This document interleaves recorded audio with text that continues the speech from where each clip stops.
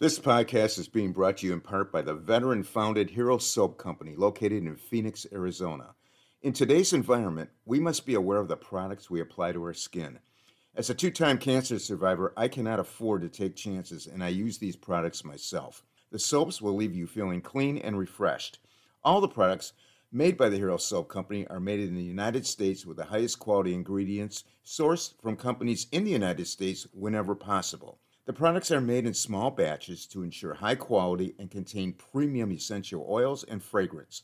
All Hero soaps are created without synthetic colorants, parabens, and sulfates that are irritating to the eyes, skin, mouth, and lungs, and are cruelty-free, meaning these products are not tested on animals.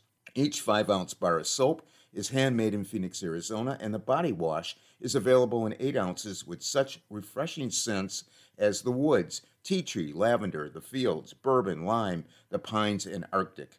You will absolutely love this soap. Please also check out their gear for sale. All the products are reasonably priced. Being veteran-founded, the company understands the dedication and sacrifice that each family makes to serve their country. A portion of sales is donated back to charities that are focused on helping veterans and our first responders. Over 1,200 bars have been sent to our deployed troops. Please check out their website, herosoapcompany.com, for pricing and a detailed description of all the products. When ordering, use the code RAP for a 10% discount. The company information will be listed in the podcast notes and featured on the podcast website, Facebook group, page, and the podcast Instagram. Audio Jungle. Audio Jungle.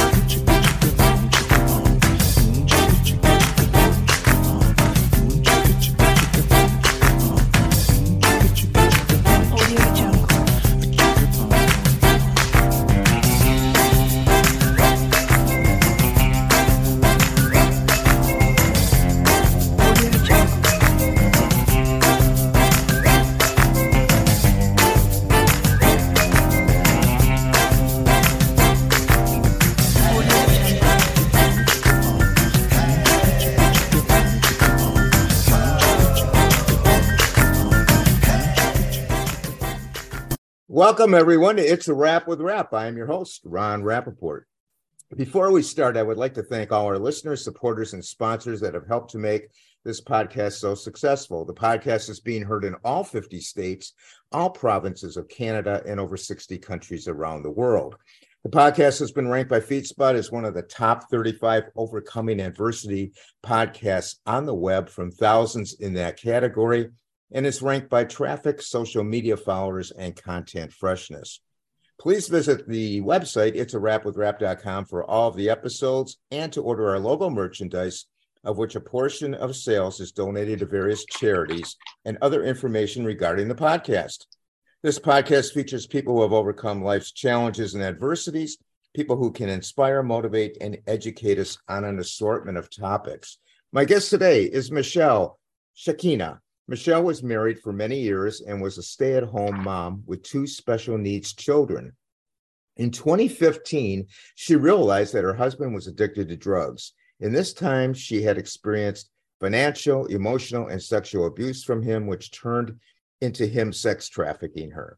Michelle spent many nights crying on the floor until one night she saved her life and ran for the door. Since then, she has been healing herself with therapy and other techniques. She has become a strong mom for her children, in addition to being an advocate and mentor for other women and teens who have suffered any form of trauma and abuse. Her story is compelling, heartbreaking, yet full of hope and reconciliation. Welcome, Michelle, to the podcast. Thank you so much, Ron. I appreciate it. Thanks for having me. Well, thanks for coming out, telling your story, being vulnerable. I am so sorry to hear about what you've experienced, but I know you are here to talk about it and help others understand what some women endure, and to help women out there going through this and not knowing how to navigate it, and to enlighten all of us so that we may help a family member or friend when we are made aware of those going through it. Now, Michelle, tell us about your life before any of the negative issues arose. Well, my life was pretty great. I was raised well and from a large family, a professional father in the medical field, mother who supported him. They are still married after 60 years and still together, thank God. Wow. Yeah, I have lots of siblings. I'm the youngest of them, and I was raised in a very traditional religious household, and it was something that I always wanted to have for myself going forward. That was my dream. At 22, I became a licensed healthcare professional and started working in that field. So my life was pretty set. I was very independent at that age. At some point, I worked with my father in his field. And the next step, of course, is finding someone to be with. In a lot of different cultures, that's what happens at certain ages. It's time to get her married. So that's where I was. Right. And I actually met my ex's parents before I met him. Our parents were friends. And when his mother found out that I was single, of course, she did the whole "I have a son for you." So he and I met, and this is before the internet and cell phones and all that. I'm showing my age a little bit, but we met over the phone, and then 3 days later we went out, and it was fine, and it looked like a fairy tale. And he proposed to me within 2.5 months in front of 100 people. Wow. And ladies, I will tell you, if that happens, run the other direction. I say that that's a sacred moment that should happen alone. And then the celebration afterwards is fine. But there was so much pressure that I didn't even speak for a while. And the person who was conducting the service that we were at the time, was like, well, so I, of course, said yes. Then he wanted to rush into the getting married and cinching the deal. And I said, wait a second, let's not do that. But within a year and a half, we got married and started a family, bought a house, started a business, all of that. And then it was a little normal for a while. But then my son had some issues. And the business that we had that I was working with him in, I had to step back and, become a stay-at-home mother. I stepped out of my own career to do that. And it seemed very normal for quite a while. He did want to go out with other friends that didn't have children. Where I live, there's a lot of places that stay open very, very late or early, depending on how you look at that. And I was the oldest one. I was the only mother. And this is what he guided me towards. And I went along because he was my husband and I loved him and I thought that he would guide me in the right direction. So eventually that ended and we had another child a few years later. And again, it seemed very normal, very traditional household. We had holiday dinners. I was active in the community, religious organizations, leadership classes, things like that I was doing. He had a business with somebody else and I was in it for a little bit, but then I got kicked out. And that's fine.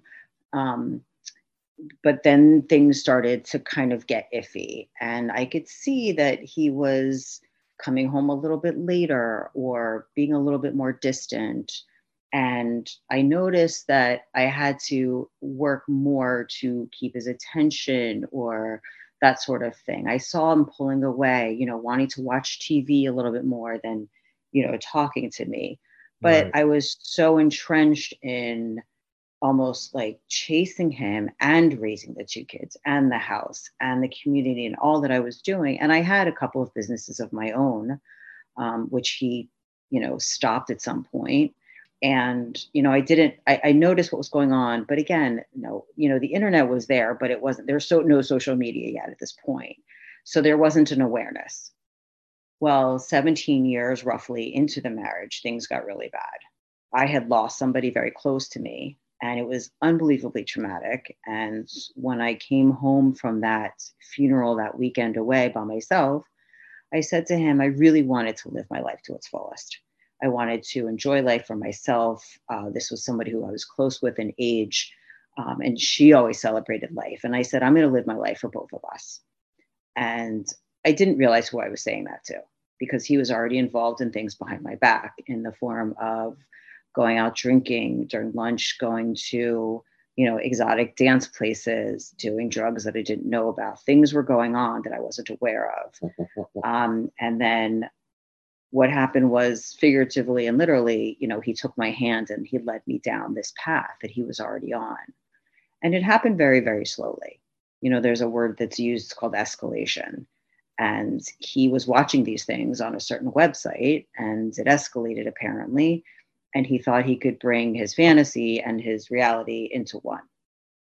So there was a double life happening there that I wasn't aware of. There really was a triple life, because there were things happening with both sides of the coin of what his preferences were, if you understand that. Yeah. Yeah. And that's fine if somebody wants to do that. Absolutely. But there needs to be a discussion and an agreement and transparency. And there was none of that. So what happened was, he very slowly would be like, let's go out to dinner. Let's go to a movie. Let's go to a bar and have drinks. Okay. And then go home. And then it was, let's go out to dinner. Let's go to a bar. Let's go to this exotic dance place. And then it was, let's go here. And then let's try some drugs that he apparently was using, selling, all of that without my knowing. And there was no way I could say no. No was not an option. Anytime I pushed back, there was emotional abuse, or there was guilt or shame, or you're going to ruin the night. And, come on, don't you want to get closer? There was a lot of manipulation. And, Yeah. this is Sounds like that. yeah. And this is somebody he's very successful in sales. And, I always say that if somebody's good in sales in their business, they're going to be great at sales in any part of their life. And that's what happened. And so, when somebody is near you and putting something, in your face, and it's just like, here. And I couldn't, as much as I tried, I couldn't back away from him. And then it was kind of like, he was so relentless. It was like, fine, I'll do it. And again, the guilt and the shame was enough for anyone. And it got to be the point where sometimes I didn't know what was going on. And all of the things that he did, again, it was escalation. And then it was, well, let's go to this place. And he would kind of exploit all of my childhood stuff that he knew, all of the wounds that I had, everything. And there was a group of friends that were introduced, and he told them all of that. So it was like, oh, she wants attention, or she wants to feel loved, and then it was, boom, taking off my shirt, putting drugs on me, and telling his friends they could do anything they want with me. And Wow. at this point, he was controlling the situation. Everybody was drinking. He would make sure everyone had something in their system. And, I say it was like a whirlpool spinning. I was in the middle of it, and I didn't know which way was up. And I thought that people that I was friends with, we considered ourselves family. So the guys I thought were like my brothers and would protect me from him. And the women, I thought I could share my challenges with them, but then didn't know that they had their own agenda too. And, I came from, like I said, something very traditional, and I walked into this, cesspool of people who were friends for years, who this was their life. And, I walked in with something like a homemade plate of cookies or a gift for the host or something like that. And they looked at me like I was crazy, but that's how I was raised. And it's like, well, it's not that kind of party. It's this kind of party. And, he was the ringleader. He would Yeah. make sure, go ahead. Well, I was going to say, these people that that he surrounded you with, that you're Mhm. describing, were these all new people in your life, or were some Yes. of them old people from a past They were time? all they were all new. They were all new. There were a few groups of people. They were different people for different things. He was very big on compartmentalizing people. That and everybody has a price. That's his motto. So they were all new to me. Okay. He knew a few of the guys from other people, and they were all new to me. And I didn't know anybody. My friends were part of women's groups or religious groups. And that's who I connected with and who I Right. hung out with. But at some point he said no more because they weren't as exciting. They were very boring, Boring to and I was, him. Yeah. it's boring to him. And, I was doing fundraisers. I was having, I'd have 100 people in my house for a fundraiser. And then the next weekend he'd want to do this. And, in the midst of all this, I'm still raising two children Sure. and Sure. myself pretty much, because if we were out, we'd be out until the sun was coming up, and he'd go to sleep and sleep until the next afternoon or the next evening and want to do it all over again. Whereas, I would have maybe 2-3 hours of sleep and then get up, with the kids or before the kids, make breakfast, do the laundry, all of that kind of thing, doing homework. And for both my kids, I had teams of doctors and teachers and tutors and advocates because of their issues. I mean, I'd fight the school board for their rights. I was advocating for other children in the midst of all of this. Well, you I must was have been completely exhausted from this. exhausted. Well, that was a big thing, is like sleep deprivation. Yeah. And as much as I could try and push back, there's a point where you put your hands up and you're like, I can't, I don't know what to do. And unfortunately, my family was isolated from me. He talked so poorly about them that even I didn't want to be around them because I was completely brainwashed. And, they have terms for it now. They've got red flags, they have gaslighting and narcissism and all of that. We didn't know from that back then. Yeah. I mean, Yeah. some of it was a few years ago, but, there was no TikTok and whatever. This is, this went on for about 6 years.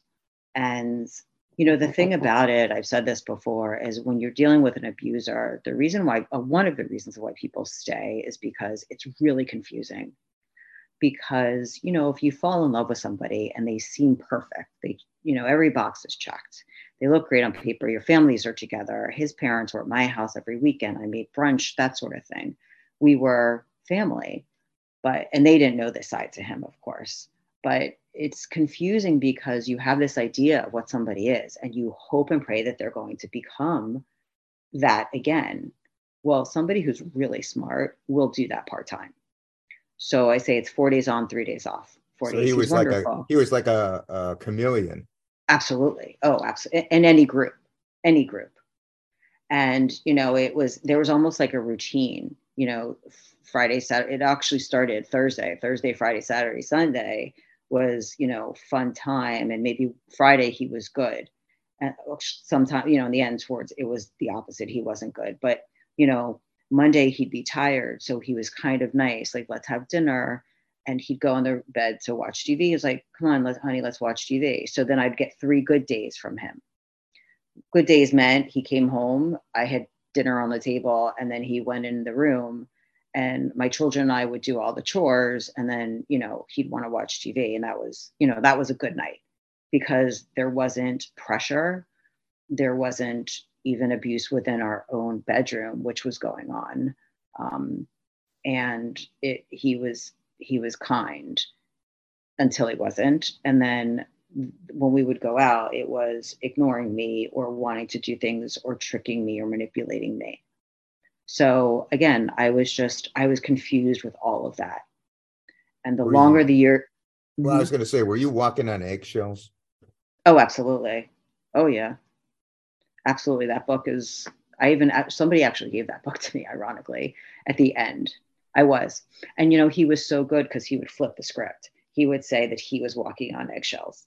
He would say that he was doing this. And Yeah. it was, and He's so again, he was portraying himself as the victim.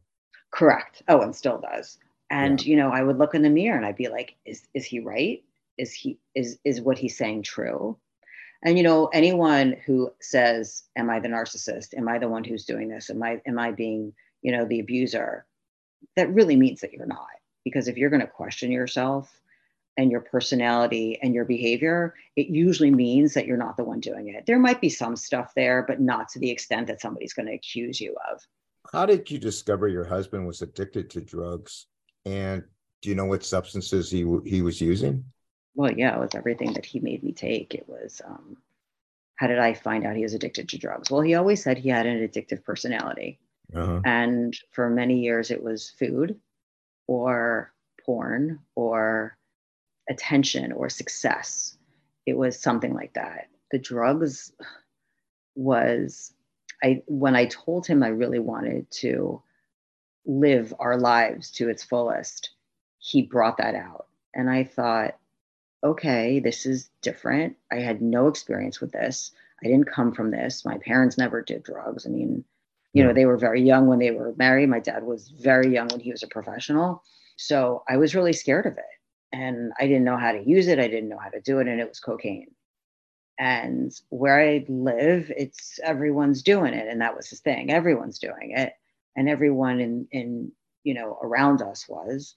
And I was really bad at it. And, I would get sick easily. And, I wasn't a drinker, even though he accused me and told everyone in my life that I was. It was that. And then I realized he was selling it when I was looking for something in the bathroom underneath his sink. And I found what looked like a scale. And, there were like a hammer and some other things that were very odd. And, this wasn't a guy that was fixing the house. So, Yeah. when I found the scale and the bags, I was like, whoa, this is not, and again, I'm a healthcare professional. I know I know pharmacology, and I knew this was a bigger problem that I had ever imagined. And I confronted him, and he made very light of it. And I was like, I said, what are you doing? You are the father of 2 children.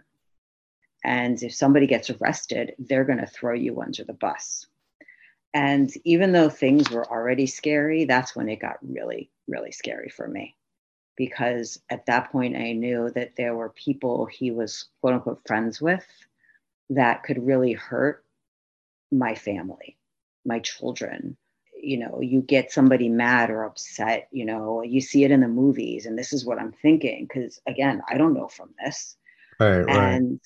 And that's been my fear for a very long, long time, even to this day, where my children don't stay with him.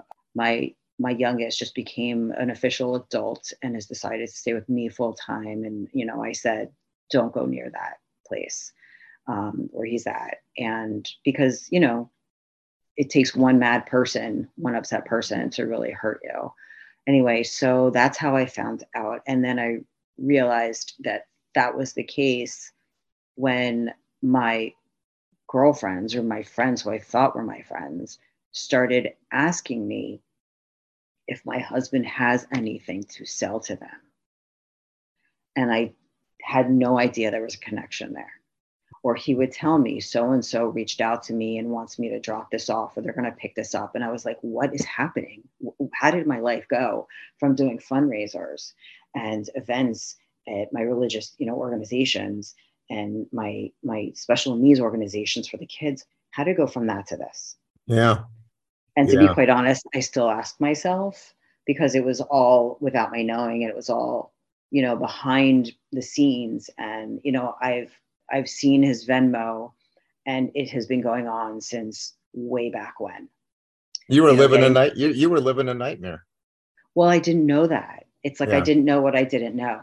Yeah. And, I didn't know that there were special massages happening, which he admitted to in the end. I didn't know that, he was doing that when he would go on his work, his work conferences in Vegas. I didn't know any of that was going on. I was very naive, and I trusted him.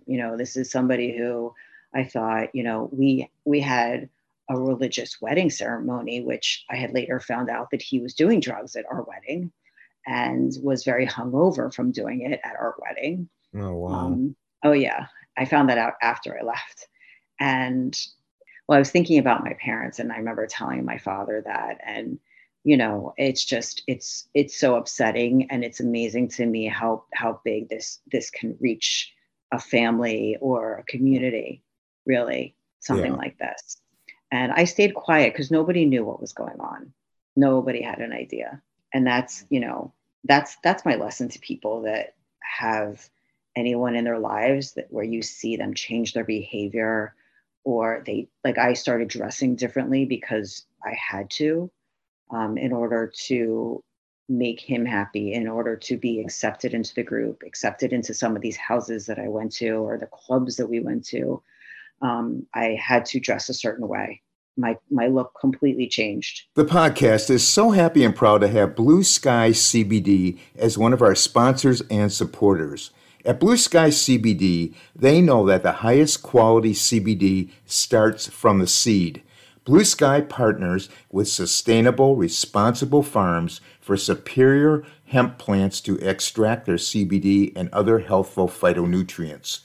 Each of Blue Sky's products contain high concentrations of CBD for maximum impact, and Blue Sky offers some of the lowest cost per milligram CBD on the market. All Blue Sky's products are THC free and are tested by a third-party laboratory for potency and purity. All this has made Blue Sky one of the only brands trusted by healthcare professionals across the United States. As the demand for CBD and its therapeutic potential have grown rapidly worldwide, it's difficult to know which products you can trust. At Blue Sky CBD, they don't just sell their products, they use their products. Blue Sky CBD proudly shares testimonials of their loved ones who use these products. Blue Sky CBD guarantees the potency and purity of each and every product they sell. Blue Sky tests their products 3 times. First, the plant is tested, next the isolate, and last, the final product to ensure each product batch meets Blue Sky's high standards. A copy of the certificate of analysis is linked below each product description online. The Blue Sky CBD website contains client testimonials, including a case study for each testimonial from people just like you regarding people dealing with severe anxiety and insomnia, high blood pressure, pain management, headache, rheumatoid arthritis and spondylitis, and endocrine balance. Blue Sky even makes the product Pet Love for our canine and feline family members. There is some confusion between medical marijuana, CBDs that contain THC, and the THC-free hemp CBDs within states. Blue Sky CBD uses CBD derived from hemp that is THC-free, which is drug-free and can be sold everywhere legally. Blue Sky CBD wants you to feel confident with your purchase and offers you excellent customer service. If you are not satisfied with their products, you may request a refund of the full purchase price within 30 days of the product received date. When ordering, please use the podcast link to receive 20% off your initial purchase. The link and website information will be listed in the podcast notes. I'm back to square one, or even less than the square one now, thankfully. And it's so much easier, but it's, there was almost like an admittance. You had to be a certain way, talk a certain way, look a certain way, and do certain things. Yeah. And that's what he led. And I didn't realize it. He had in his left pocket, he had the vials and the tin of, various drugs. And then on the right pocket, he had me. So when we walked in somewhere that I thought we'd be enjoying, or starting a dinner night that was a date night, or going to a friend's house for dinner, I didn't realize that I was part of that menu or the part of that, entertainment. And I say I became like a circus animal for him. It's like, look what I could do to my wife. Look what I could make her do. Yeah. And when I started to push back, it was horrible. I mean, he really, really was abusive emotionally, wouldn't talk to me for a couple of days. And his drinking got worse. The drug use got worse. The holes in the wall came about. There were things that he did in the bedroom that were dangerous, as far as like strangulation or, a belt around my neck. And, I didn't know that was, well, it's not normal, but I didn't know that was something that would happen, obviously. And, I would tell somebody, and then he would tell them that, oh, I asked for it and I wanted it again. And, who in their right mind would want to be strangled and wake up and having their spouse still on top of them, coming out of being passed out. And it was really scary. I could have died in quite a few situations, being put in back rooms with security where I couldn't get out. And, there were men, and he's like here, and he's making sure everyone has enough drugs in them, and then taking pictures and taking videos. He would set up photos of me looking like I was doing something with somebody, but I wasn't. Or he would say, hey, go in the bathroom and take a picture. And, this was my husband asking for that. And I thought, okay, I'll give him a a sexy photo, but then now it's become blackmail. So it'll come out one day, and that's fine, because I was a wife who was so devoted that when we were in a crowd or even alone, he wouldn't come near me, wouldn't talk to me. I'd sit in the corner of a restaurant or a bar, and he'd leave me by myself. Or it Wow. was having a stranger talk to me, or the bartender, and giving them money and saying, "Watch my wife for me," and then he disappears for an hour in the men's room or wherever he would go to. Yeah. And at first I thought it was chivalrous. Oh, he's having somebody look after me and what have you. And then a new friend of mine, he said that to, and this gentleman was older, and he was a little bit more sophisticated, and he even said, like, what did he just say to me? And I repeated what he said. He wants you to kind of look after me. And he said, Michelle, you're in your 40s. You're a pretty strong, independent woman. I don't think that that's something you need to do. You're okay. And I said, what? That's kind of nice. He goes, no, that's really not a nice thing to say to somebody, not for you and not for me. It's just very inappropriate. And I was like, I was really, again, very naive, Yeah. extremely, because I had been with him for, at this point, almost 20 years, my entire adult life. So all I knew was from him. And because I didn't have male friends, I didn't, that wasn't something that I wanted. When we had couple friends, he was friends with everybody. He was actually very good friends with my girlfriends, but yet I didn't let the guys come near me. They were like my brothers, like I said, Yeah. in different groups. And I kept them at bay until he allowed them to not be, which was really, it was it's so sad for me now, because these are people that I really trusted. I really thought of them as family. And I was completely betrayed by what their intentions were. And, forget the physical part of it, which was horrible. That alone is really heart wrenching. And that I've had to get over also. Oh, yeah. The trauma must have been intense. Yeah. Yeah. And it still is. Absolutely. Yeah. Absolutely. Yeah. Michelle, for our audience out there, Mhm. what signs should someone look for if they think a spouse is hiding, doing drugs? What should they look for? Erratic behavior, drastic changes, a change in appearance, a change in weight, a change in a hairstyle, the way they dress. That's really a whole, like, what should you look for as far as changing? Um, Definitely behavior and weight. Usually somebody who's on drugs doesn't eat as much, or they'll want to drink more. Okay. Their accountability. Do they show up when they say they're going to show up? Take a look at your finances.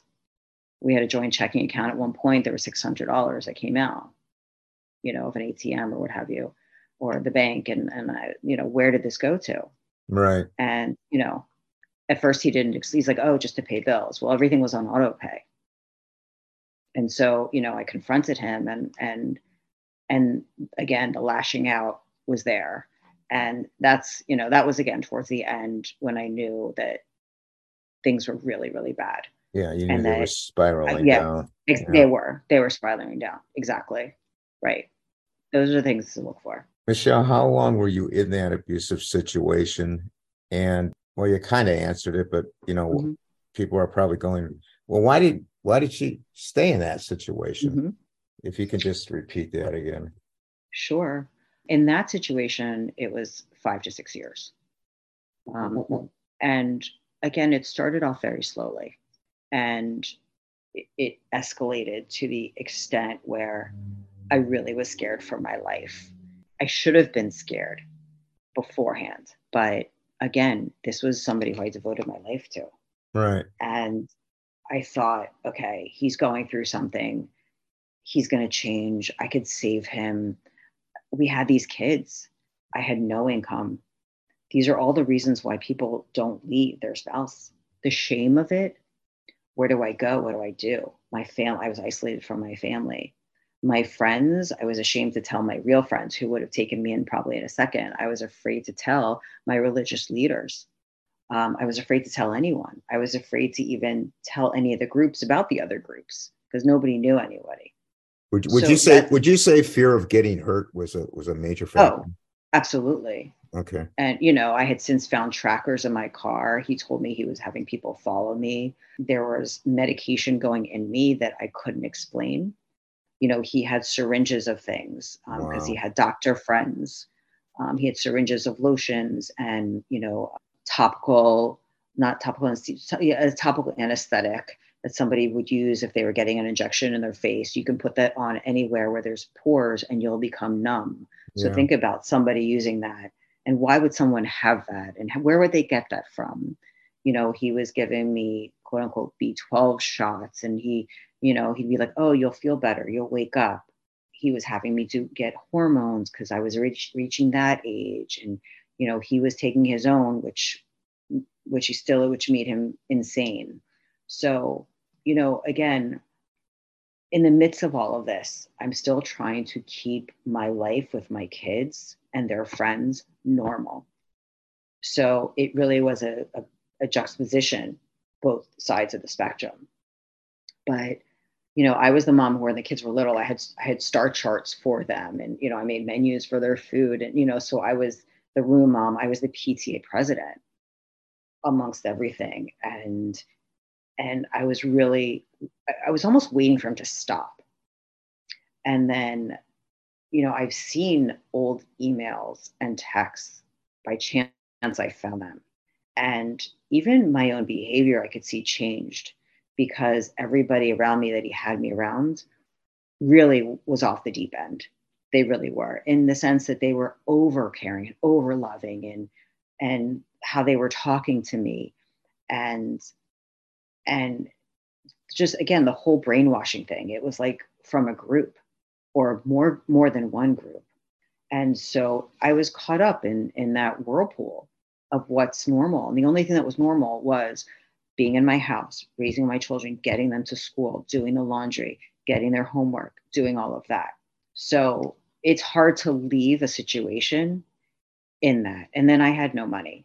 No, I had credit cards in my name that I found out later that he had opened, things like that. But I had nothing. I had no way to go stay at a hotel. I have pets. I don't want to leave the pets. These are all reasons why people don't leave, believe it or not. Sure, they're trapped. Yeah. Yeah. Yeah, Yeah. exactly. Exactly.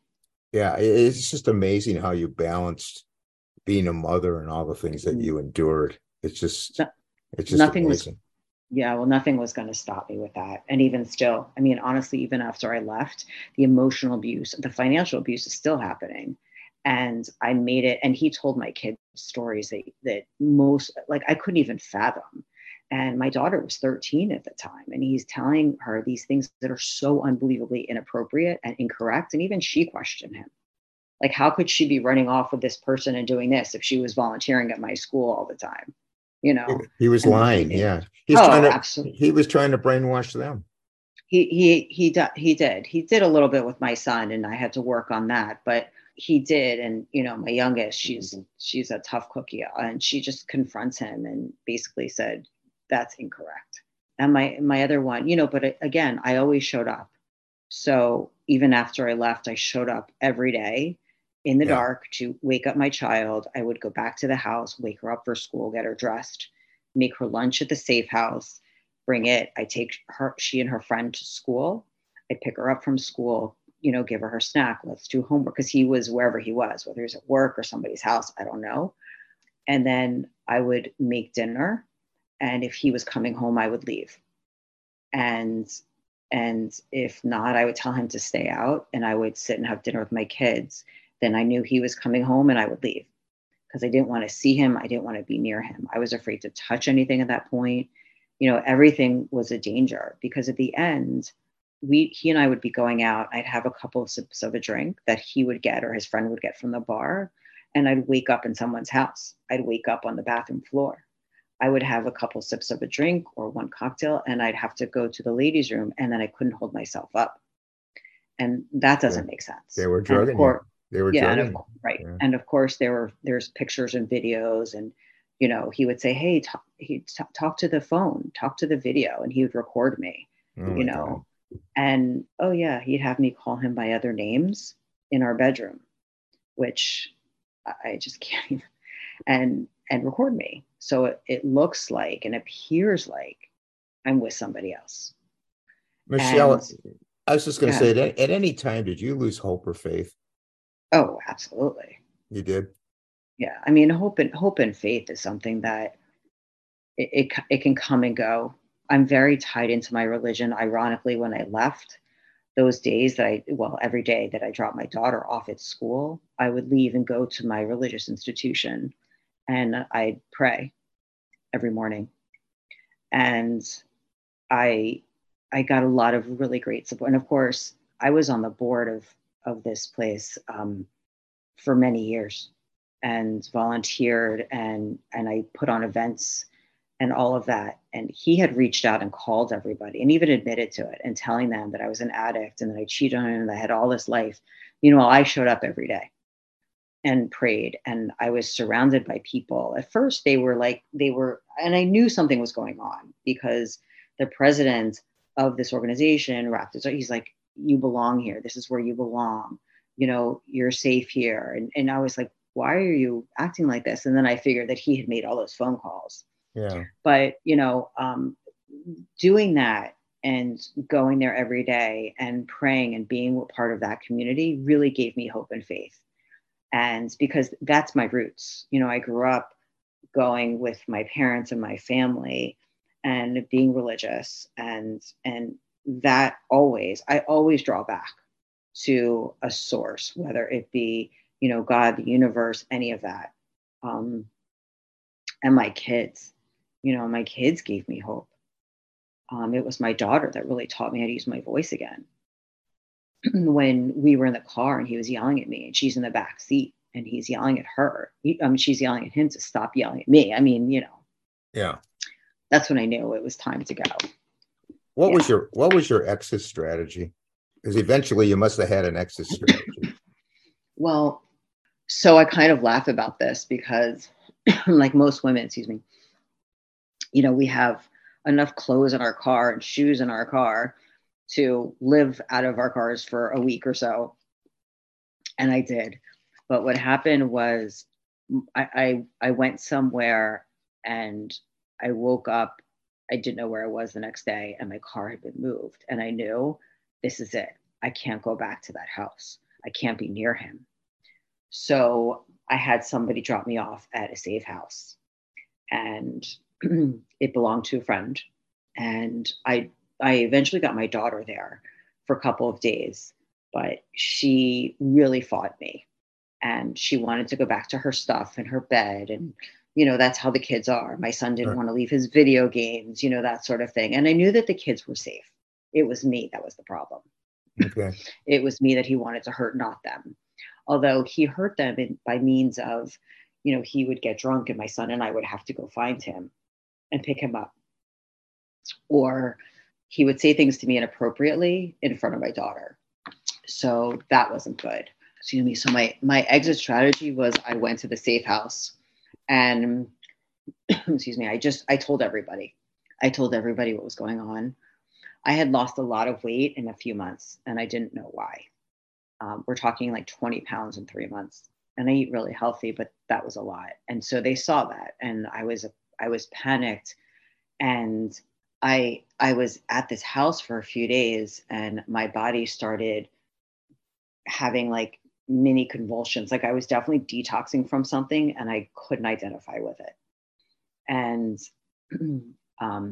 before this, I was living in a room, not my bedroom, on a twin mattress on the floor. So I hadn't had any communication with him really, and I hadn't had any contact with him physically. So I knew by myself my body should have been clean. But when I went to this house, something was going on. My body was detoxing from something. And, sadly, I was afraid to go to the hospital because I was afraid that they wouldn't let me near my child if they found something in me. So I kind of healed myself with all of that and, eventually ended up getting tested for everything you can imagine. So I stayed there for about a month and a half. But my goal was always to find myself a job and work somewhere outside of the home for the first time in almost 20 years in my license, because I kept my license current as a healthcare worker. Okay. And to get a home where, my children can come to, that was ours and it was safe, and it didn't include any men except for my son. And, that was my goal. And within a month and a half, I did that. And I haven't stopped since. And, Let me take a very brief moment out to alert all our patients and caregivers out there that Rare Patient Voice, a supporter of the podcast, is paying for your input. Patients 16 years and older and caregivers, family, and friends of any disability, disorder, syndrome, illness, or condition have the opportunity to express their opinions through surveys and interviews to improve medical products and services. Who knows your journey better than you? Rare Patient Voice puts you in touch with researchers who are developing products and services that can help you and others with your condition. These researchers need input of patients to develop products and services that have significant impact on patients' lives. Over the past 9 years, Rare Patient Voice has paid patients over $10 million. When you join Rare Patient Voice, you may be invited to participate in interviews, surveys, or online communities where you will share your insights. Rare Patient Voice usually has hundreds of studies running at any time, so there are many opportunities to participate. You will earn $120 per hour for participating in these studies. By making your voice heard, you are a catalyst for change. Rest assured your input will be used to help other patients like you. There is no cost at all to you, the participant. You can get more information and sign up by clicking the link in the sponsor's notes. I made sure that I was as financially independent as I could be and stable as I could be. And that took a while because, as you can imagine, the fear and the trauma and the panic was there. I had gone to Women in Distress, which is an incredible organization. They do accept men. Kids in Distress is a great place also. And actually it was there that the woman who did my intake told me that I was in a domestic violence situation and that I was being trafficked, because that's how unaware of that behavior being labeled as that I was. It's not even, it's like, well, he didn't punch me in the face. He did other things to me.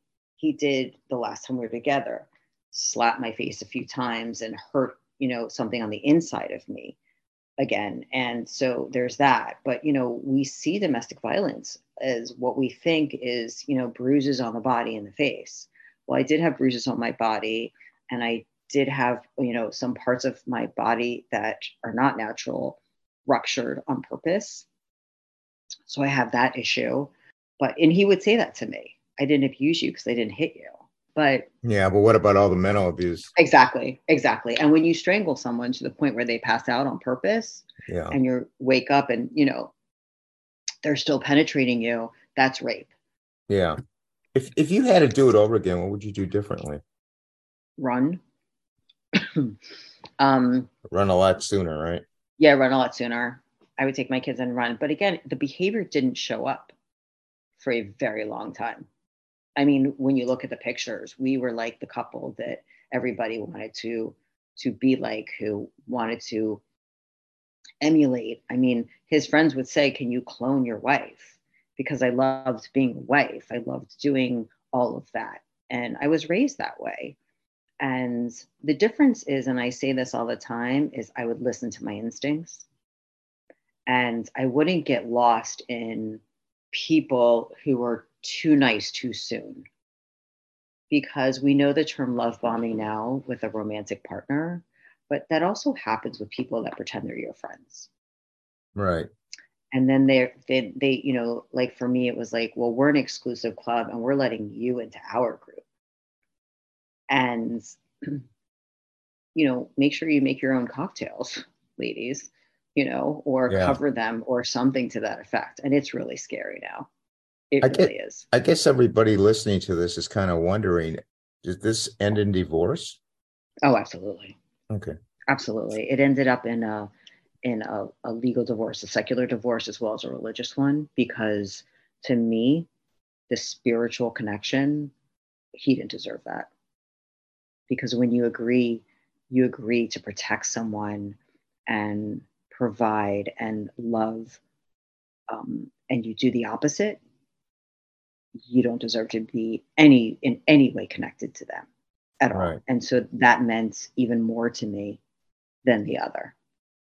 And, I got divorced over Zoom during COVID because I left right before COVID, which was a Okay. whole nother thing. And then I entered that my field of work, my healthcare field during COVID after not working for 20 years. Wow. And him sending me emails and, malicious, Yeah. things and threatening custody. And I mean, it was a whirlwind of anxiety, Yeah. which, I've been in special programs for trauma and domestic violence, different organizations.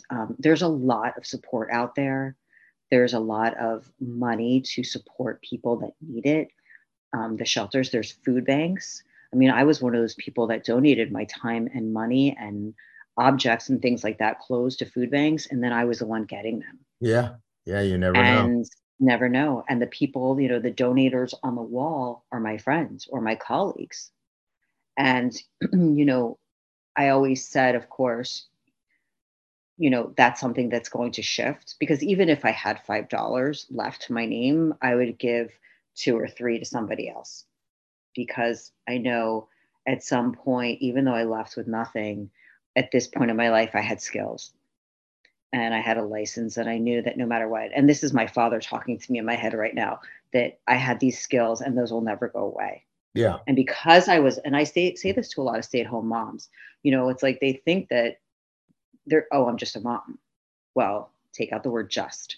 And all of the skills that you learn as a parent who runs a household, especially with any sort of kids or a spouse that either has issues or, another one, you're the primary caretaker, you really walk away with something that you can use in the real world where you could actually get a job to make money if need be. So don't think that you don't have that.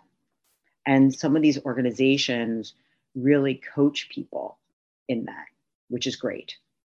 Michelle, what's the number one piece of advice that you would give this to a woman that is being abused right now? Listen to your instincts.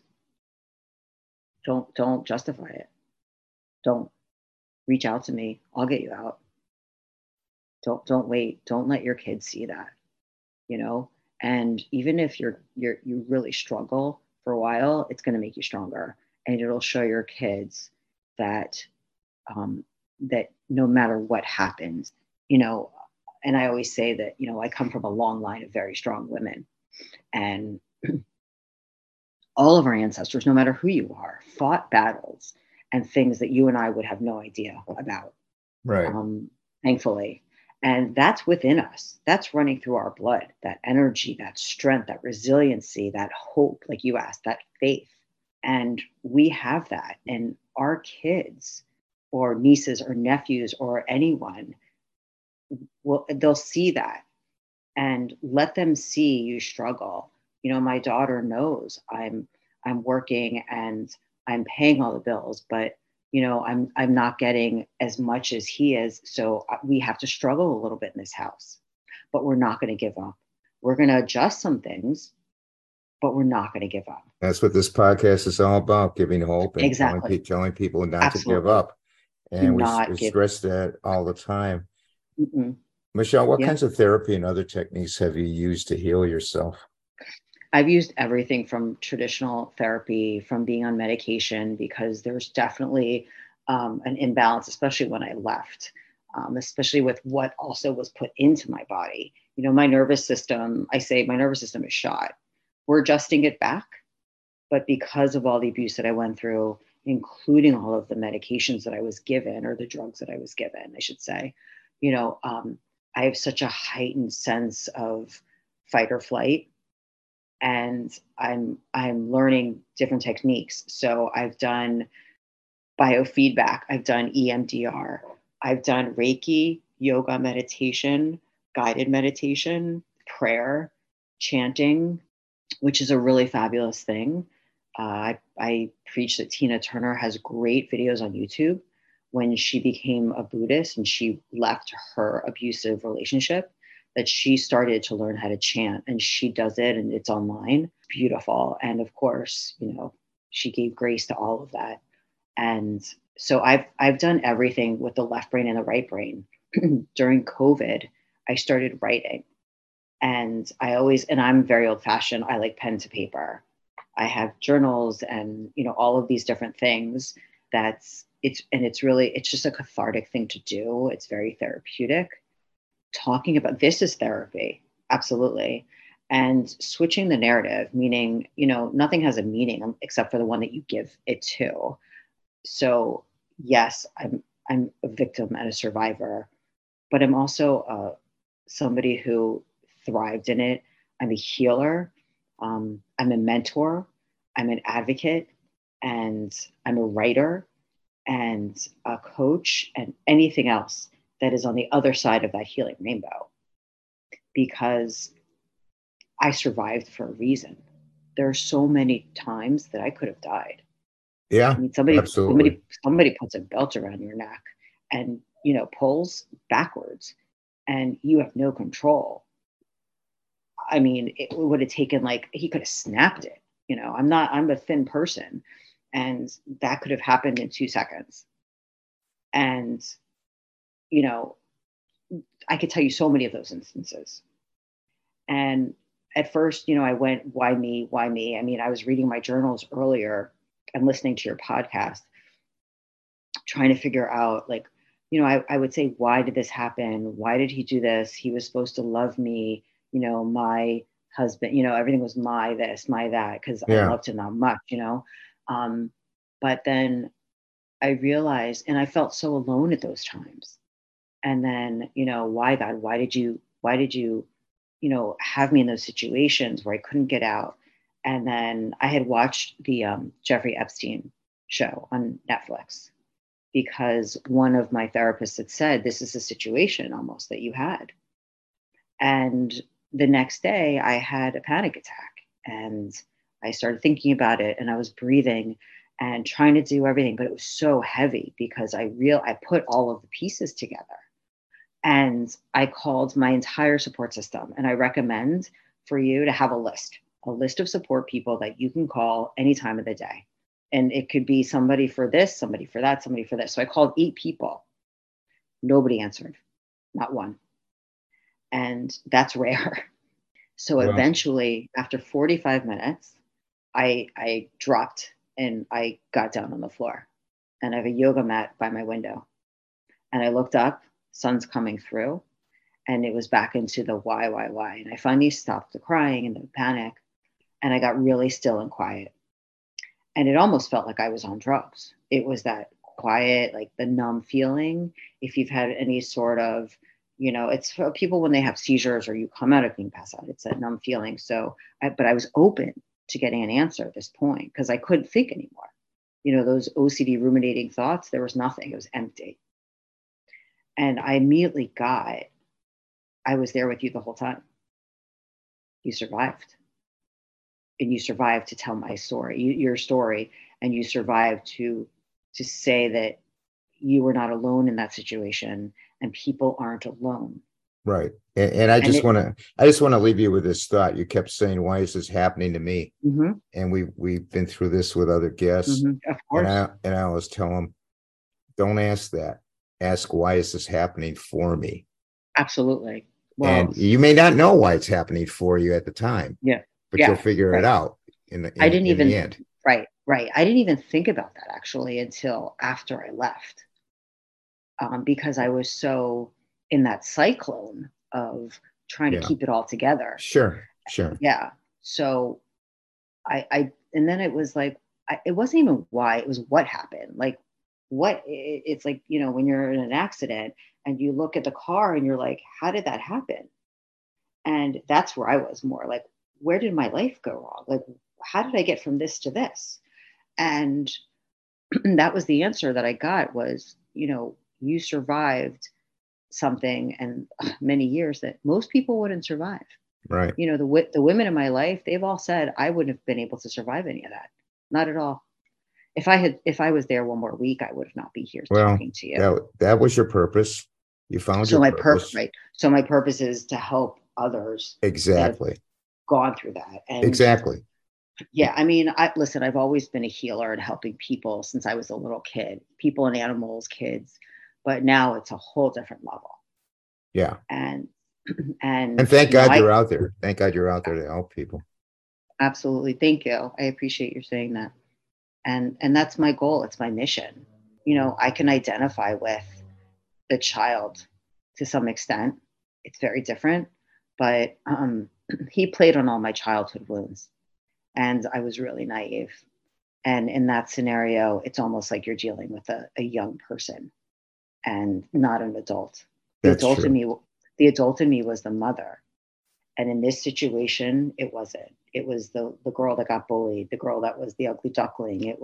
And he would tell people that. It was the girl that, walked around in shame, or, her parents might have not been there. And that's what people prey on. Those Yeah. abusers, those kidnappers, those traffickers, that's what they prey on. And it's like, here, I'll love you. I'll pay attention to you. I'll do this. You do this for me, or you take this, and you're going to feel so much better.